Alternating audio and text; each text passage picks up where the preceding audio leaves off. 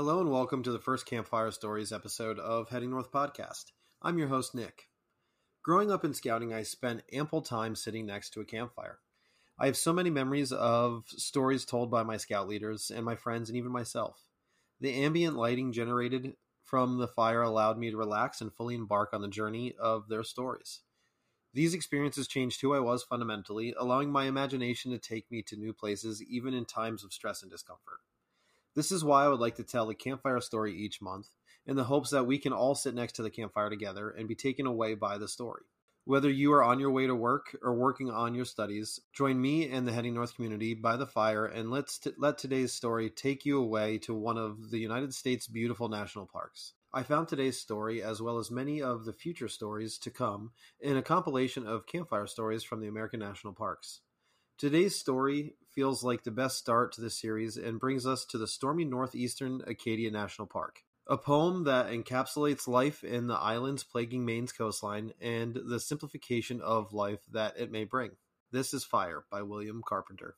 This morning, on the opposite shore of the river, I watch a man burning his own house.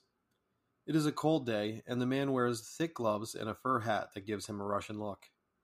I envy his energy, since I'm still on my sun porch, in my robe, with morning coffee, my day not even begun, while my neighbor has already piled spruce boughs against his house and poured flammable liquid over them to send a ribbon of black smoke into the air.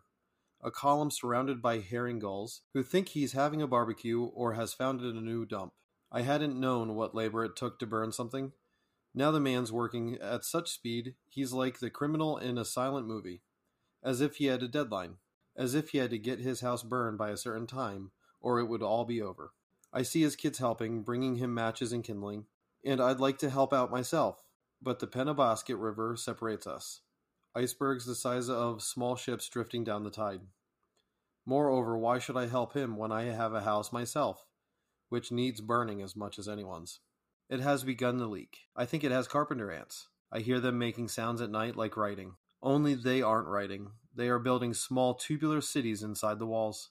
I start burning in the study, working from within so it will go faster, so I can catch up, and soon there's a smoke column on either side, like a couple of Aliquins having a dialogue on how much harder it is to destroy than create. I shovel books and poems into the growing fire.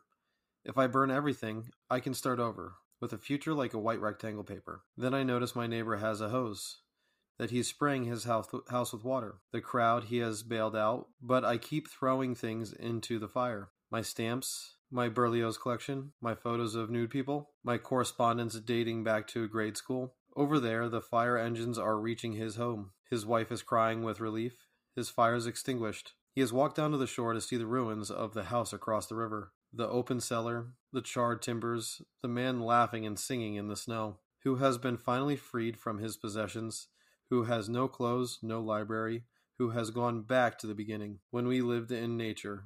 No refuge from the elements, no fixed address. Acadia National Park is within the 10 most visited national parks in the country and is located mostly in Mount Desert Island. Mount Desert is the largest coastal island on the Maine coastline. The park takes up nearly half of the island, split to an east and west section by the Somme Sound. Mount Desert Island was home to many settlers and later wealthy summer residents. Through the work of George B. Dorr, with the help of philanthropists like John D. Rockefeller Jr., the park's planning and consolidation began in the late 1800s, officially presenting 5,000 acres to the American people, with the act signed by President Wilson making the Lafayette National Park. This is the first national park east of the Mississippi, and the first park to be gifted by private citizens. Thank you for listening to this week's episode of Heading North, and the first Campfire Stories episode that we've had. I hope to continue this tradition the second week of every month. If you enjoyed today's episode, please subscribe to our newsletter at headingnorthpodcast.com for updates on new episodes, blog posts, and new merchandise. Music in today's episode is by Asylum Music and Media Works, and you can follow the show on social media by searching at Heading North Podcast on Facebook, Instagram, and TikTok.